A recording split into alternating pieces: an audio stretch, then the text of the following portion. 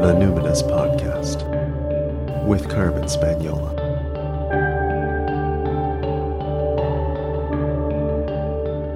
Hi there, and welcome to the Numinous Podcast, where we have interesting conversation with everyday folks about the mystery of life. This podcast is a complement to the Numinous School, my online intuition development program for people who want their self-awareness to serve a greater good. Registration for the Numinous School opens on June 1st. It only happens once a year and spaces are limited. Sign up for the waitlist on my website, carmenspagnola.com. On today's show, I'm interviewing my next-door neighbors, Beth and John Threlfall. I'm very lucky to live next door to our neighborhood witches. Our backyards overlook each other, and that's where I do a lot of my own ritual practice, just out there in the open in my garden. So it's nice to feel that my spiritual practice is welcome and understood, and perhaps even a little protected in their care and understanding. But something I really love about living next door to the Threlfalls is observing how their children have been growing up over the years we've lived here. And something about how special they are had me curious to know more about the magical mixture of Beth and John as people, as parents, and as witches. I connected with Beth and John around my kitchen table here on Lekwungen territory in our neighborhood borough known as Fernwood. So John, what identities do you lead with? I usually call myself a writer, a teacher, a witch, and a parent. That's an interesting package. Yeah. If you look at my Facebook page, that's usually what's on there. Sometimes I throw time traveler in as well. Oh, nice. Excellent. I will have a follow-up question about that then. How about you, Beth? What identities do you lead with? I go with mother, artist, witch. Though I feel as our children are getting older that the artist will swap with the mother. Interesting. So you're kind of in a transitional phase with that right now? Mm-hmm. Awesome. So, Beth, why don't you tell me what kind of witchcraft you practice? And I'm very curious about how you even came to know that witchcraft was a thing that you could do and a witch was an occupation or identity you could have.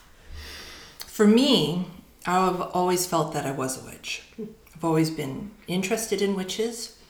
As a young person, I had a Cinderella book collection, and what always fascinated me about the Cinderella story was the witch character in it, though she was always portrayed as the fairy godmother. Mm-hmm. When I'd open up the book, that was what I'd look at first, was how the fairy godmother looked. And sometimes she was, with the bonnet, and other times she was with the hat. Mm. And I always felt that I had magical powers. So it was only until probably about 5 years ago I was able to scientifically figure out that, that's what it was. Because as a child, I thought I could slow down time. Mm. And then as I got older, I thought I had lost that power and wondered always, well, what did I do to lose this magic power? And then I had one of my dizzy spells of lightheadedness, and I was looking around realizing that everything was slowing down, and realized that when I was younger I was always having dizzy spells and I wasn't actually slowing down time. What do you attribute the dizzy spells to? Was it a mild seizure? No, just being lightheaded. Scientifically, just because I have very low blood pressure. Okay. Mm-hmm. Okay. Mm-hmm. So as a child, did you suspect you had other magical powers as well? Well, I always thought, again, that I had been blessed as a young child, because I remember being in my bed at my auntie's house, and all of a sudden the room filling with light, and someone coming over my bed and saying, "I bless you." Wow. And then later on, I realized, well, it was probably me lying in bed and one of my aunts with the hallway light being on and only seeing them in shadow, and them coming and just saying, "Oh, bless you, young child," Oh, how old were you at this time? I would say I was probably about 5. Oh, so you were just little, but part of me is like, what if you did have a visitation? Oh, though, sure. Beth? Oh, sure. Maybe And you does it did. matter? Right. You know, all my life I thought I've been blessed, and all my life I thought I had magical powers. Does it matter that I've, rationally thought it out of these are probably what happened? No, because it's allowed my life to create magically and become the person who I am, which is a witch. So what was the point as an adult then, when you started telling people, yeah, I'm a witch? Teenager. Yeah. And so you self-initiated at that time, or did you? Okay. Yeah. Found a couple of books and different oracle tools. Yeah. So I would say grade 10. Did you grow up in a city or a small town? Like, was this done? I grew up in Surrey, so I grew up in a very urban. Yeah. And I've just always felt like a spiritual person, and I just naturally gravitated somehow towards that. How would you describe the type of witchcraft? I mean, there have been people on my show who said, oh, I identify as a pan-Germanic heathen. I've had people on my show say, I identify as a Wiccan. Do you have a particular, I don't even know what I would call that, style of witchcraft that you practice? I would say that I am a witch. I am a witch. I'm an everyday, use magic, move in a magical way. My life, the way I raise my family, everything is designated around how I speak, how I talk, how I interact with people. I'm very fascinated by this. How would you describe moving through the world as a witch and in a magical way, in speech and action and that sort of thing, versus a non-magical way? I find that when I speak with people, I try and be thoughtful about what I say every time I speak to people. And when I come away from an interaction with somebody and it has not been a positive one, then I reflect. And I also feel that is being responsible as a witch. That's like part of the witch's way of being. Cool. So, John, same question for you then. How did you come to witchcraft, and how would you describe your practice? Well, let's start with the how I came to witchcraft. So, similarly, I grew up in a suburb of Vancouver. I grew up in Burnaby, and I was born in '64. So I grew up in the TV era when Bewitched was sort of your main, pretty much your only pop cultural attribute of witchcraft. When at that point in time, what did we have at that time? We had Cinderella books, we had that kind of thing. We had Bewitched on TV. We had Sabrina the Teenage Witch. We had Wendy the Witch, Casper's buddy. We had these kind of pop culture witches. So I was always really aware of the pop culture witches that are out in my world, and I was also similarly a kid who leaned towards the spooky side of things. Anything that was kind of supernatural was sort of my thing. I felt that I had strong connections with the spirit world, with ghosts, with ESP, we used to call it back in the 70s, that kind of thing.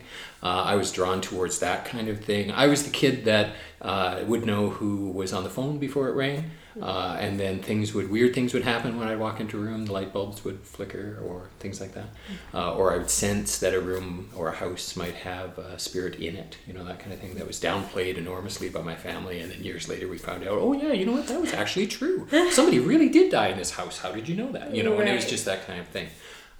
So I was that kind of kid. And then when I was, I was probably 12 or 13, the usual age where you kind of come into the realization that you might be a little bit different from other people. I was at our local public library looking around, and the only sort of small O occult books they had was a Time Life series on magic and the supernatural. And it was like one of those, 10-volume series on, this one it's the Mayans, and this one it's about, the witch burnings in Europe. So I was looking through that and reading bits and pieces of that, and I clearly remember thinking, it's too bad that witches don't exist, because I'd be a really great witch. And I have that memory of that thought in my head. And How old were you at that time? I was probably like 12 or 13. 12 there? And you thought, I could be a pretty good witch. Sure. I love that kind of sense of self. Like, and for me, there was no differentiation between the idea of a male and a female witch. Like that wasn't in my spectrum at all, probably because of Bewitched, which was, from now what I know was surprisingly an accurate thing. It was a family tradition of witches in that show that were both male and female, right? And I probably just absorbed that. And then as a teenager, once I was in high school, Burnaby is a very suburban place. There was not a lot of occult activity going on, certainly not in 1979, 1980. So there's me and one other person in high school who was slightly interested in stuff. And she had a deck of tarot cards, and, that was sort of my entree into the world of actual practice. It's like, oh, tarot, what's all that about? And then after high school, by that point, it's the early 80s, and the New Age movement is starting at that point. So I continued my interest. And let me just say that at that point, it's very different than now, because it was pre-internet. It was mainstream bookstores carrying occult books on their shelves. Like at that time, not a chance. Vancouver, Burnaby, Surrey, that area had maybe 2 or 3 bookstores that would carry those kind of books. And as a teenager, I didn't have access to those. So it wasn't like I could find people or a path or information out at all. So, but what I could find was New Agey stuff, right? So I became more interested in that, and I became interested in the idea of tarot, and I started reading tarot and, reading more books about, ESP and this kind of thing. And then I fell into a group of channelers. They knew that I was interested in this kind of stuff, and they wanted to try doing some Ouija board stuff. So we got out the Ouija board, and we were doing a little Ouija board action, and then we started doing some channeling and things. And I was sort of the go-to guy to talk to about that kind of stuff, because I'd done all the reading and everything. And then the actual link with actual practicing witchcraft came, not coincidentally, through I started working in theater. And I was working on a production of The Wizard of Oz. Oh. And some people backstage were laughing with one of the women who was playing the Wicked Witch of the West, throwing water at each other and saying, you're going to melt. And somebody backstage said, you know what, that's not really very politically correct, because I'm actually a practicing witch, and I find that a little bit offensive. And I heard that, and I was like, you're an actual practicing witch? Cool! So I went over and I talked to her, and that was my actual path into practicing as a witch, because at that point, I had no idea. I didn't have any books, At this point, the pagan publishing boom had not really started. The first mainstream books on witchcraft as we know it in the 80s didn't come out till about 1982. Starhawk and Margot Adler. Robin Skelton here in Victoria, they started publishing around 1982, 1983. So it's not like I had access to those books. But by meeting this woman, she gave me access not only to a small community of actual practicing witches, but also introduced me to my first pagan bookstore. Way out in Surrey, strangely enough. So I went out there and I found out, books that had, spells and practicing and, newspapers that could connect you with other pagans. And it was a real wide awakening for me. So I got, through her, I got initiated into the Gardnerian traditions. So that was my start, was in a Gardnerian tradition. And what does that mean? So Gardnerian is a traditional British form of witchcraft. It was started by Gerald Gardner in the 1930s, 1940s. I'm not going to give you a brief history of witchcraft, but Gerald Gardner was instrumental in modern witchcraft developing in the form it did. He published The Meaning of Witchcraft Today, and then what's his other book? The Truth About Witchcraft Today, something like that. Yeah. He published those when the last laws against witchcraft were repealed in England in 1952, I want to say. I'm not sure if that's 100% correct. And he has an intense look about it. Totally. Oh, yeah. Totally. Anyways, he had a long history of folklore, tradition, and magical practice, and he wrote these books. And the people that I met, they were practicing this Gardnerian tradition, as it was called. And it's a very Anglican form of witchcraft. You stand in a proper place and you put your arms in a proper fashion. You say the same words and you move in the same direction. And quite a few rules and how to do it. You learn by rote and that kind of thing. And I practiced that form for a couple of years until I ended up moving over here to Victoria, at which point I developed much more of a West Coast kitchen sink eclectic tradition, shall we say. And then worked with a group here in town, and then ended up working with the 13th House Mystery School, which both Beth and I are both priests and priestess of here today. So. It sounds like the Gardnerian tradition is one of those, like Wicca, that came out of kind of a golden dawn, that sort of generation. So. And so it does have a much more structured approach than, say, like a neo-pagan or like, that sort of thing. So neo-pagan eclectic was the phrase we used to use all the time. Nobody really uses it anymore. Right. Yeah, people lead with different identities now, John. There's like a whole thing now. Oh, yeah. We have to figure this out now. And I mean, Wiccan, sure, I mean, Wiccan traditions, I learned to practice Wiccan traditions, but I just use the phrase witch. Right. Yeah. So how did you two witches come into contact? How'd you meet up? Was there because there wasn't witch meetup at that time, so how did you find another practicing witch who knew they were a witch since they were a kid? I mean, it's a very special kind of connection, right? It's kismet. How did this happen? It was fantastic. Well, I was so excited. Yeah, well, it was so let me just preface it by saying I left Vancouver and I moved to Victoria. One of the reasons I moved to Victoria is because I knew Victoria was a witch town. Victoria had a reputation as a witch town that goes back to the late 50s, early 60s. It goes back earlier than that, but my awareness of it was a student came to be around that. I mentioned Robin Skelton before. He was a professor at the University of Victoria. He co-founded the creative writing department, and he was practicing witch. So he was in the media a lot. And Victoria at that time also had Canada's National Pagan magazine was being produced out of Victoria. And when I went to the bookstore with the woman who initiated me, that was one of the magazines I picked up. And I was like, oh, look, this is produced out of Victoria. And I came very quickly to realize that Victoria had an out pagan community, just like some cities have an out queer community. And at the time, I decided, okay, I want to move somewhere else. So I decided to move to a community where I could be out as a witch in the community and meet other people, right? So that was absolutely one of my reasons to move to Victoria. I said before I was working in theater. I also moved to Victoria to get away from working in theater because I developed a really great drinking problem. And I decided to go back to university. So I thought I would go to the University of Victoria. Which had this tradition of, Robin Skelton teaching there. They also had a very active pagan community on campus, and the magazine was coming out of Victoria. So I moved over here, and the year I moved over here, I was looking for a summer job, and of course, as fate would have it, the summer job I found was in theater. But it wasn't in theater in Victoria, it was in theater in a little town called Barkerville, which is up in the center of British Columbia. Yeah. So 1860s gold rush town, National Heritage Site. So nobody could actually live in Barkerville. You lived in Wells, which is the little town right outside of Barkerville. So I got the job being the stage manager for the Theatre Royal in Barkerville. And the people, they hired me and everything, and it's like, okay, great, going to move up to Wells and take this job. And I guess in the chit-chat part where I was getting the job and they were asking me about myself and who I am and what I do and everything, and I said, oh yeah, I'm also a witch. And they thought, as most people who aren't witches think that's really cool. Yeah.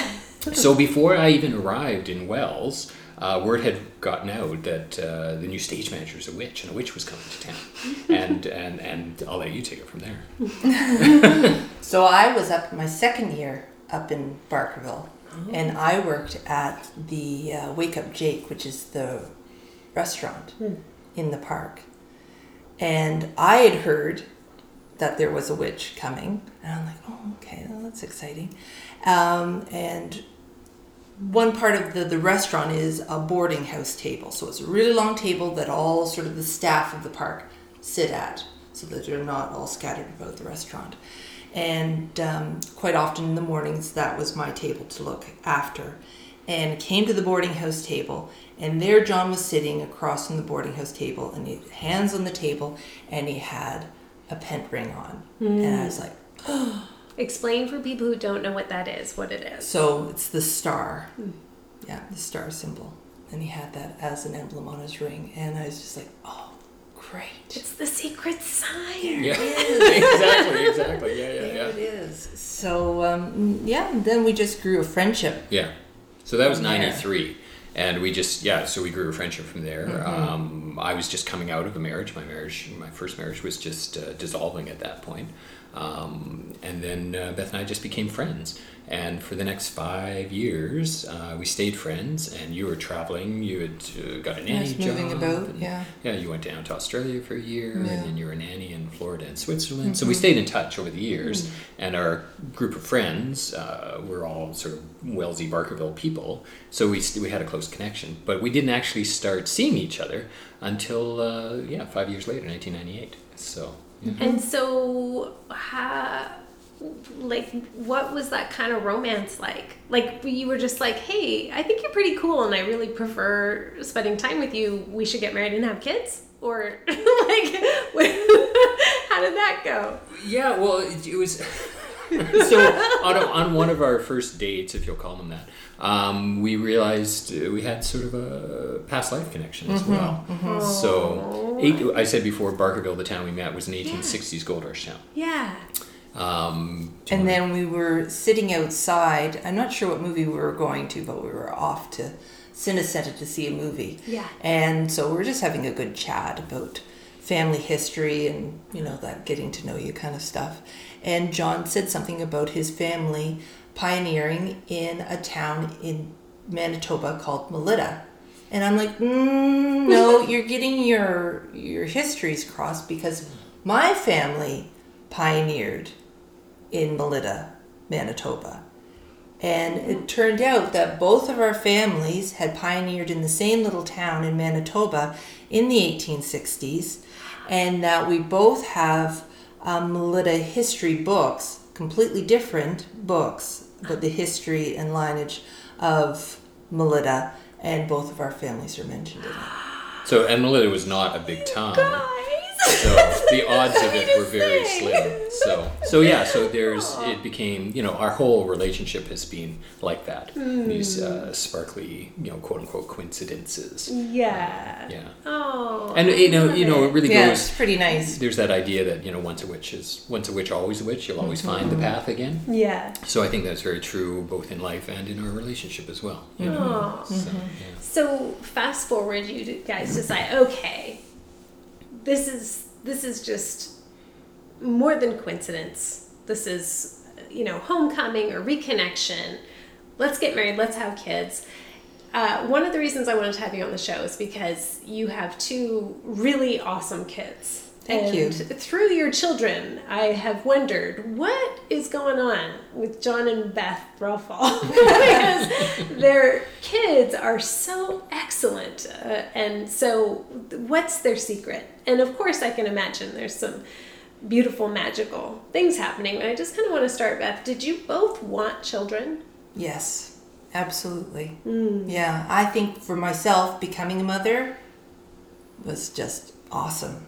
It's made me a better person. Completely. So do you ever have doubts about it then?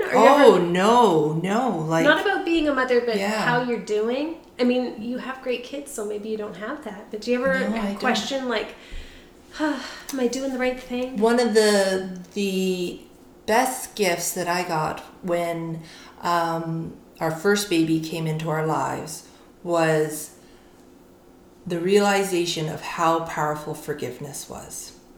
So as soon as I, being a mother and working out the parenting thing and realizing the different mistakes I was making as it going along, I quickly realized that my child was forgiving me instantly for everything that I thought was a mistake.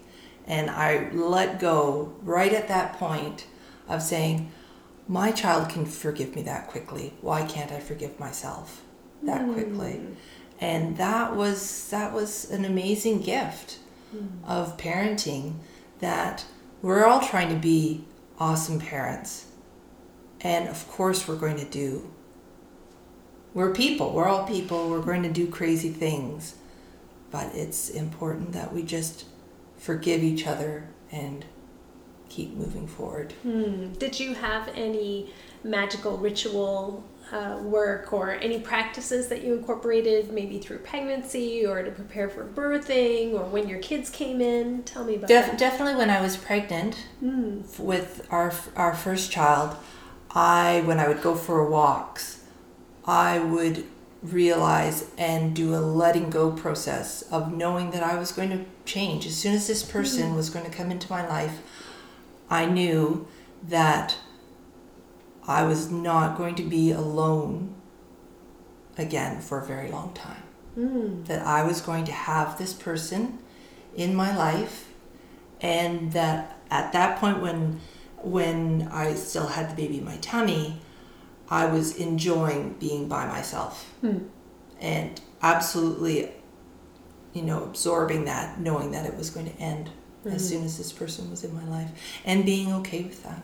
Yeah. Was there anything special about birth or naming or anything like that you really wanted to bring some ritual to? Music was a big part of it. Both our kids are named after songs as well. Their middle names are Blackbird and Dark Star. So the first song either of them heard were those songs.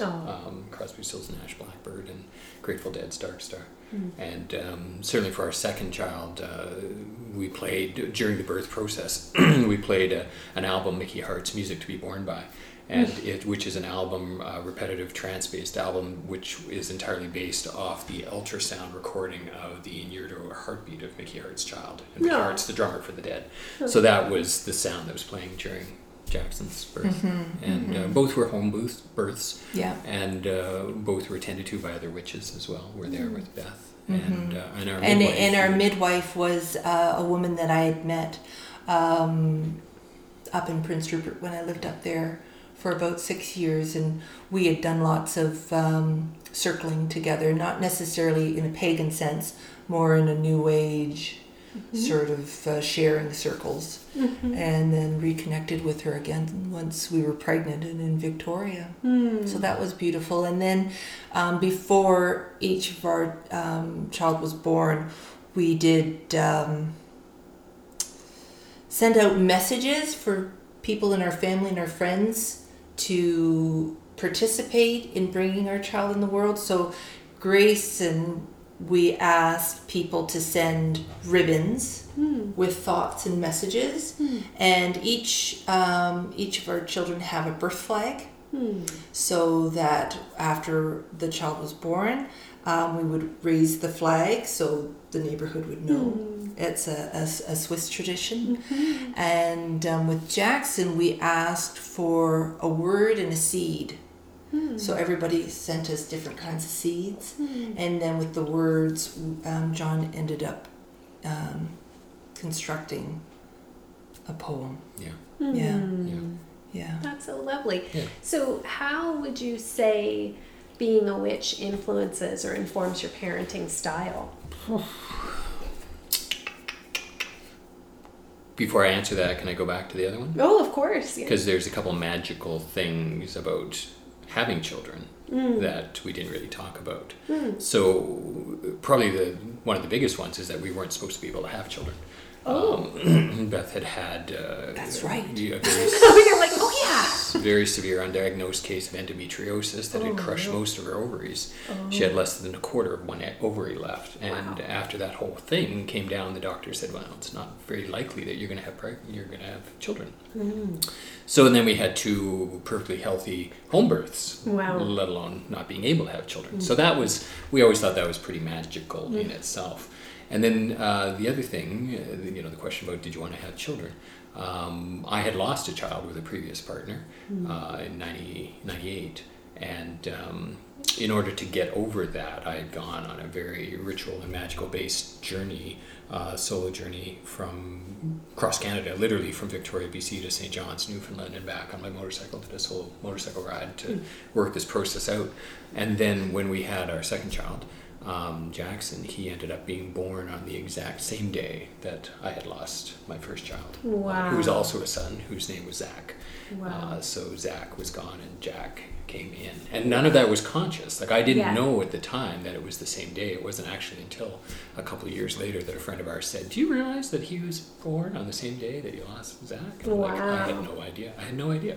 So that to me was a very magical indication that we were supposed to have children, that, you know, there was the spirit that wanted to come into the world and wanted to come and be part of our lives. So yes, absolutely on Thank that. you for on that sharing score. that. Yeah. I'm really sorry your son died. Yeah, But yeah. I'm so happy you have two great kids. Yeah, yeah, well, I'm so exactly. glad you're parents. Yeah. It's so wonderful to see. And Well, what was so- your other question? About Sorry, I lost that how does being a witch influence? And so how old are your kids now? one. Just turning 13 and 15. 13 and 15. Yeah. We're entering uncertain times, my friends, Mm-hmm. you know? So between the three of us, we have 13, 14, and 15. I think we could probably all agree the times are changing sort of hour to hour. And so how do you parent as witches? How you parent as witches? Yeah, I mean, I guess you parent like witches like other people would parent, but you just do it more intentionally, maybe.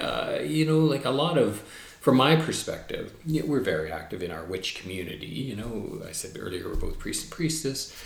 We both taught, you know, how-to witch classes for a number of years, Beth more so these days than me. So we really live an everyday witch lifestyle. People come to our house. We got witchy stuff all over the house.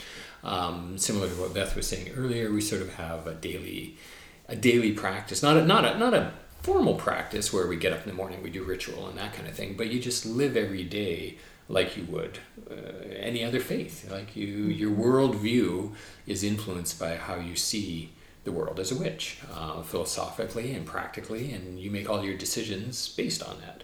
So I think parenting is similar. One of the great things about being a witch is you have a wider view than I think a lot of people do. You have a view that goes beyond today, and you can look into the future, and if you can look far enough, you can look into multiple lives as well. So I think when it comes to that kind of thing, you raise your kids with the right kind of tools to be able to go forward. Our kids have been around ritual since they were born. You know, I always kind of say that our kids have been to more rituals than most adult witches have, because they go with us, and, you know, they know dozens of other witches in the city, and they've grown up around it. We have family-based rituals that we do as well at certain times of the year. And certainly as the kids have grown, they've taken on different roles and different parts in those as well. Jackson's now keen on helping light the Beltane fire and everything like that. Right. So do you kind of follow the wheel of the year with them, and is that part of your observance? Yeah. And I think just as a parent, I think it's important just to observe ritual, you know, like when they were born, you know, it was definitely a ritual. When Grayson turned 13, that was a ritual. Now Jackson's going to be turning 13. You know, we will do a ritual for him. You know, I think we've always incorporated ritual and the turning of the wheel and the changes that happen in their lives by using ritual. And how we spend time as a family out in nature too. I think that helps in our parenting, because we use nature as a way of teaching not so much lessons, but just how life moves. Yeah, being connected to the greater world. And I mean, witchcraft is an earth-based spirituality, so you've got to have that connection with earth, right? You've got to have that connection with the elements, and certainly they're out in it a lot, you know, and certainly in the summer we're out in it a lot, and things like that. What's the toughest part of parenting for you? Boy, toughest part of parenting. One of the things I find difficult is balancing the roles you asked earlier, like what do we lead with? So a lot of my parent was one of my roles, but I find it difficult to balance all those roles as a parent. Certainly when I'm working full-time and writing and teaching, having time in there to fulfill that parent function and maintain that sense of my own identity as well. I find that a challenge sometimes, because it's very easy to fall into that role, and certainly when they're younger, of just being a parent. You know, you're only a parent. You're defined by your children, and people are like, "Oh, how are your kids?" And you get to know people through the community, through your children, and baby groups and parenting groups, and that kind of thing. Scouts, Cubs, the whole thing. So it was always, for me, it's always been a real challenge balancing that sense of myself, my own identity, with my role as a father and a parent of the kids. Yeah. I would say for me right now, because of course we're always constantly changing and developing, and especially for them, it's much more apparent how much they are changing. And the idea of me not taking the lead on things. They are now in the lead position, and switching from me leading in the talking and saying, and allowing them to be the ones that are talking and saying, and I'm doing all the listening. Mm-hmm. What about, so you both grew up at a time where there weren't a lot of witches around, so you're used to being kind of on the margins, or kind of a fringy kid, that sort of thing. You found each other, and you have community here. How do you feel about your kids that have grown up in this way, that's still, even though we're in Victoria, that's very witch friendly, it's witch city, right? Sure. But how do you feel about the world as it is when your children are leading with identities that are pretty marginalized, really, like outside of Victoria, man? We all have kids that are kind of queer and kind of witchy, and so we're aware of that when we travel, sure, especially when we travel in the States, going through small town America and stuff. Yeah, we've often thought, it's like, okay, we're going down like middle America, should we take off our witch sticker? But we didn't. No. We're like, no, we're not going to. You can't remove your pen tattoos. That's right. Oh, I feel that we have been really lucky, and I'm certainly very grateful and fortunate that we live where we do live. Because there is a lot of acceptance, and the elementary school that both of our kids went to was very open and wonderful, and as far as we know, there wasn't any sort of backlash for our kids of being kids of witch parents. I don't know if Jackson and Grayson necessarily think of themselves as witches as well. I don't know. And well, that'll be up to them. Be up to them. We've raised them around our spirituality. The choice is theirs as they move forward. Grayson just did a tarot class with Beth recently, so that was her sort of first step into some sort of practice of their own.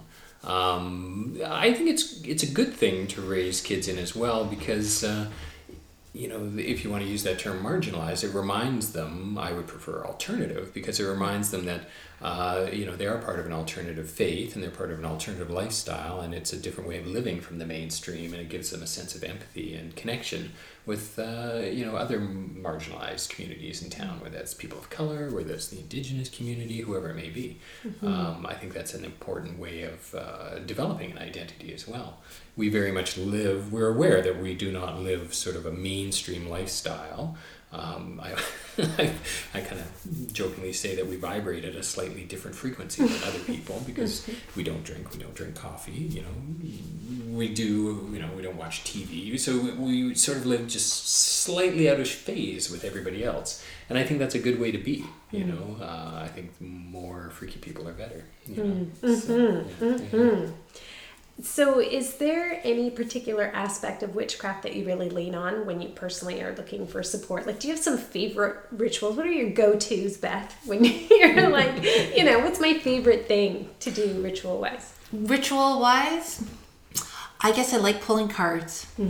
Yeah. Tarot, oracle, all of it? Everything. Depending on what's going on. If I need a word, like if I'm finding that my brain is on a track that is not serving anybody, then I usually just need a word to focus on. Something that I could use as a mantra, that I can anchor onto that and turn things around. So I would say that would be my go-to thing. I like affirmations. Just the idea of, changing the words that you say and the thoughts that you think can change everything and put you back on your path. That is my main go-to. Is what am I thinking at this moment? How am I using my words? And going from there. How about you, John? I would say community and history are the two things I look to. Community because, like I said before, I get really busy, and quite often I'm just doing stuff on my own, at work, teaching at the university, doing things around the house with the family and that kind of thing, and I don't have the day-to-day, week-to-week connection with the active witch community that I used to, and that Beth certainly still does. You've got a couple of working groups that you work with on a fairly regular basis. So when things are tough for me, it's nice to reconnect with community and have that support, literally that support. So that's great. I always look to that. And I look to history as well because that's my academic background. I was trained as a historian. Pop culture is one of my study areas that I look to, and I mentioned before the idea of bewitched and things like this. But I do look to the history of witchcraft. I'm always thinking about that, and certainly locally, but also on the wider global scale. And I take great strength in being part of this ancient tradition that has gone through such ups and downs and has came very close to being eradicated completely and has come back, and I think there's a very strong reason why it's come back at the time in history that it has, and I take great strength from that. When I see a full moon outside, I always think, it gives me a sense of strength, because I always think, I'm looking up at the full moon now. How many other witches around the world are also looking up at the same moon and having that connection? And I always feel that sense of connection with the other witches around the world just by looking at the moon. It's like this little bounce back satellite signal, we're all connecting with the same thing. That's so beautiful. Yeah. I feel much better than your kitchen window overlooks our garden, which is where I do a lot of my moon stuff. So I'm happy then. I always kind of feel like, I'm like really on display here. But that's very nice to think then that you're out there sending good thoughts if you see me in the garden. Because when you think about it, sure, here we are in the 21st century. We've got the internet, we've got podcasts, we've got all sorts of ways of connecting with people. It's very far from where I came in my own life with not knowing how to connect with people, and yet the ancient traditions was the way to connect with people. It's like the moon is full, let's connect, right? So I really take strength in that. So, John, how do you personally then cope with some of the stronger, more difficult emotions that, people feel? Certainly there's, you've mentioned times in your life when I imagine you felt profound grief. And maybe when you look around at the world or when you think about history, just fury and rage. So how do you personally cope with those kinds of emotions like grief and rage? First time I ever read the Crucible, Arthur Miller's play, I remember getting so angry reading this play, and I just felt so betrayed and angry that our people were treated this way. I threw the book across the room and it smashed into the wall. Grief, I've always had a good relationship with grief. I've been in a position in my family that most of my family my extended family have died as I've been growing up. Grandparents, aunts, uncles. Cancer has run through my family very strongly. So there always seemed like there was somebody dying in my family. So as a child, I seemed to have grown up with a good sense of understanding of the role of death in life, and that it was part of a natural cycle, and that people do leave your life, but they don't necessarily leave your memory. As long as you remember them, they are still a part of you, and I hold very strongly to that. And certainly as a witch, we have a good understanding of death and the grieving process, and the idea of using ritual as a way of coming to terms with that. And you talk about the Wheel of a Year, Samhain being the time of death and moving into that phase of life. But it is part of the cycle of life, right? So, and I've had grief in my life, not only loss of my child, but loss of friends as well. And I just try not to let go of who they were. I love the new Disney movie Coco, because that was the underlying motto of the whole thing. That was the idea of the story. As long as you remember these people who have died, they haven't really gone. It's only when that last memory of them is gone, then they truly die. So it's always a personal mission of mine to remember people as much as possible. Rage, I have more trouble with. I have a hair temper. hair trigger temper, and it always surprises people because I have this perception that I'm really calm, grounded, easygoing guy, which is true until whatever it is that triggers it happens, and then all of a sudden, a hammer is flying through the window, or I'm ripping a door off the cupboard, kind of a thing. And it is a very volcanic temper at times, and it is I'm a Leo, and it does seem to be sort of part of a trait of mine, and it's also something I was exposed to growing up. My dad had a temper as well, and I've never really come to terms with that. So it's an ongoing process for me of how to deal with that sense of anger, and it's my one challenge that I still struggle with all the time. I can really relate to that. Yeah, absolutely. That's my Achilles heel for sure. Yeah, it's like I call it the white hot rage. Yeah. The white hot heat comes, and Carmen has just gone like 0 to 100, and it's like, oh, I'm also I've taken it up as lifelong work, but learning how to kind of slow down and stay in the body and like recognize escalation. Yeah, it's like that's next level, John. I'm going to tell you, when you start to go like, whoa, I'm escalating. I'm like, I don't even know myself now. I can track when that's happening, but most of my life it was just I like what you said about it was volcanic. Yeah. I get it's hard to know even when it's coming until it's there. I mentioned before that working in theater I developed a really great drinking problem, but I quit drinking, and it's been probably close to 30 years now since I've been drinking at all, maybe 25-ish. But that was part of it too, because certainly that alcohol intake really adds fuel to the fire. So that's one of the things that I specifically choose not to do, because I know the impact it can have. So, Thank you. How about you, Beth? How do you cope with grief and rage? I can't really say with the grief end of things. I guess I've had personal grief when I've seen parts of my personality have been hurt, or that kind of grieving. In the way of grieving for anybody, I haven't really had the experience of anyone close to me ever dying. I would say with the rage and the grief that I just ritualize everything.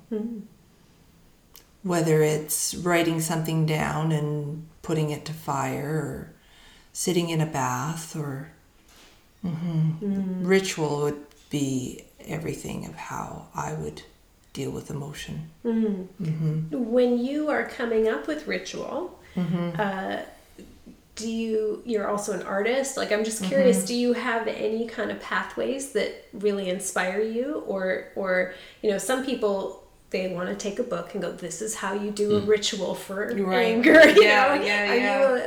It's been a lot of years, but you're also a creative person. So when you're developing ritual, like what's your kind of framework or rule of thumb? How do you develop that? I would say that I always have a certain kind of structure that I go by when I'm doing a ritual. There's always a grounding that I like to do. There's always the calling of the ancestors in, and calling of the directions. And then whatever leads from there is just what I go with. We definitely come through a tradition through 13th house where it's self-realization through acts of creativity. Yeah. So that's... Can you tell me more? With self-realization through acts of creativity, would you say ritual is an act of creativity? So we don't have a structured way of how, like as in a Gardnerian way. We're more freeform. Right. So it's like coming from the heart. I'll give you a concrete example. So in the Gardnerian tradition, if you're calling in the directions, you always use the same language, right? Hail to the guardian, to the watchtowers of the east. We summon stir and call you up, right? Whereas in 13th house, it's much more, loosey-goosey. Avant-garde. It's like, we were, summoning the direction of air and the spirits of the east, and look into the east and tell us what you see, and then everybody's throwing in words. I see flying kites, or somebody's whistling, or making windy sound. So it's much more. It is much more artistic. One of the great things about 13th house as as a collective, as a tradition, is that pretty much everybody involved in it has some sort of creative expression. Artists, writers, dancers, musicians, everything. So collectively as a group, it's really a beautiful group, and our rituals tend to be quite lovely as a result. I can attest to that. When you invited me to the Beltane celebration in the backyard last year, the year before, and you called in the directions, I was like, this is funky. This is great. I like this. Yeah, it was very creative. Yeah. But I mean, ritual and creative practice is sort of how we live our lives. You talk about like, how do you live your life as a witch every day? I'd say ritual and creative practice is a big part of it. Like, you know, we were early attendees at Burning Man. We went a few times in 99 to 2001, and we realized there the importance and the impact that creativity and ritual can have on people. So our takeaway from that was to come home and put that into action in our lives and in our communities in a very literal daily manner. And we've done that over the years since. You know, we've impacted not people walk around our house and our yard and they're like, wow, your place is so creative. Look at all this stuff. It's all this art and everything. Yes. But then also in the greater community as well. How do we use our art to impact the community and to grow a sense of community and put ourselves out there as community witches, you know, and that's a big thing for what we are. We're the neighborhood witches. People know that about us, and they'll come and talk to us, and or we'll get calls or emails and stuff, and doing spiral dances, you know, being the driveway for Samhain, you know, people coming to your oracle nets, and there's lots of things we do, and it's just it's a beautiful way of working, you know. It is, and it's a beautiful thing to witness. So I want to thank you for your work in the community, and thank you so much for sharing more personally about your practice. And I love ritual. I can talk about it all day long. Yeah, so, ritual is great. Yeah, it's the best, right? So thank you very much for being my guest on the podcast. Really appreciate that. Thanks, Carmen. It was fun. Self-realization through acts of creativity. What an excellent theme to live by. I love it. And how nice to have a chance to record a conversation and get to know our neighbors a little bit better. Throughout this episode, John and Beth mentioned the 13th House Mystery School. That's one of Victoria's oldest and largest covens, and they also run a number of public workshops and courses about magic and witchcraft and shamanic practice and the world of fairies. I mean, you name it, they cover it. And you don't have to be a local to follow them on Facebook, where they post lots and lots of informative articles about magical topics. Find them by searching Facebook for 13th House Mystery School, and that's 13, the number, TH. Who do I want to shout out to this week? I want to keep it local. Thank you, Fernwoodians, for listening to my podcast, and shout out to Numinous Podcast superfan, Catherine, down at Fernwood Energy, our friendly neighborhood resource group. Hey, Victoria, do you know about Fernwood Energy's Good Food Box? It's a non-profit fruit and vegetable box program. So anyone across Greater Victoria can access these affordable, really fresh, really beautiful, healthy produce boxes. Good Food Boxes are available for pickup at 13 locations from Souk to Saanich, and they even deliver on Wednesdays, and it's like super cheap. The Good Food Box purchases bulk from local farmers and suppliers, kind of like a bulk buying club. And it's packed and delivered by a really, truly wonderful team of volunteers down at the Fernwood Community Center.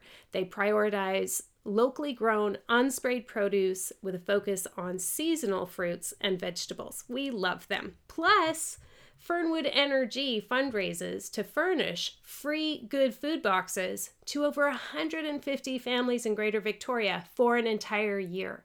Fresh fruits and vegetables for an entire year for 150 families. This is great local grassroots food security work, my friends. It's simple and it's cheap too. Boxes range in price from $10 to $20. $20 for the large organic box. It's an outstanding deal, I'm telling you. And you aren't locked in over the long term. You can just order one if you just want to try it out. Check it out at thegoodfoodbox.ca. Thegoodfoodbox.ca. Okay, last thing, it's getting on time to decide. Are you going to come on quest with me this year? Me and Ruben, you totally should. We'll spend 12 days together in the mountains. We'll be doing ceremony, ritual. Yeah, there's a little bit of fasting, but there's a lot of re-villaging, a lot of connection, and a lot of magic out there. If you hear the call and you want to join us on the mountain, you can learn all about Quest and place your deposit on my website, carmenspaniola.com. CarmenSpagnola. Until next time, take care.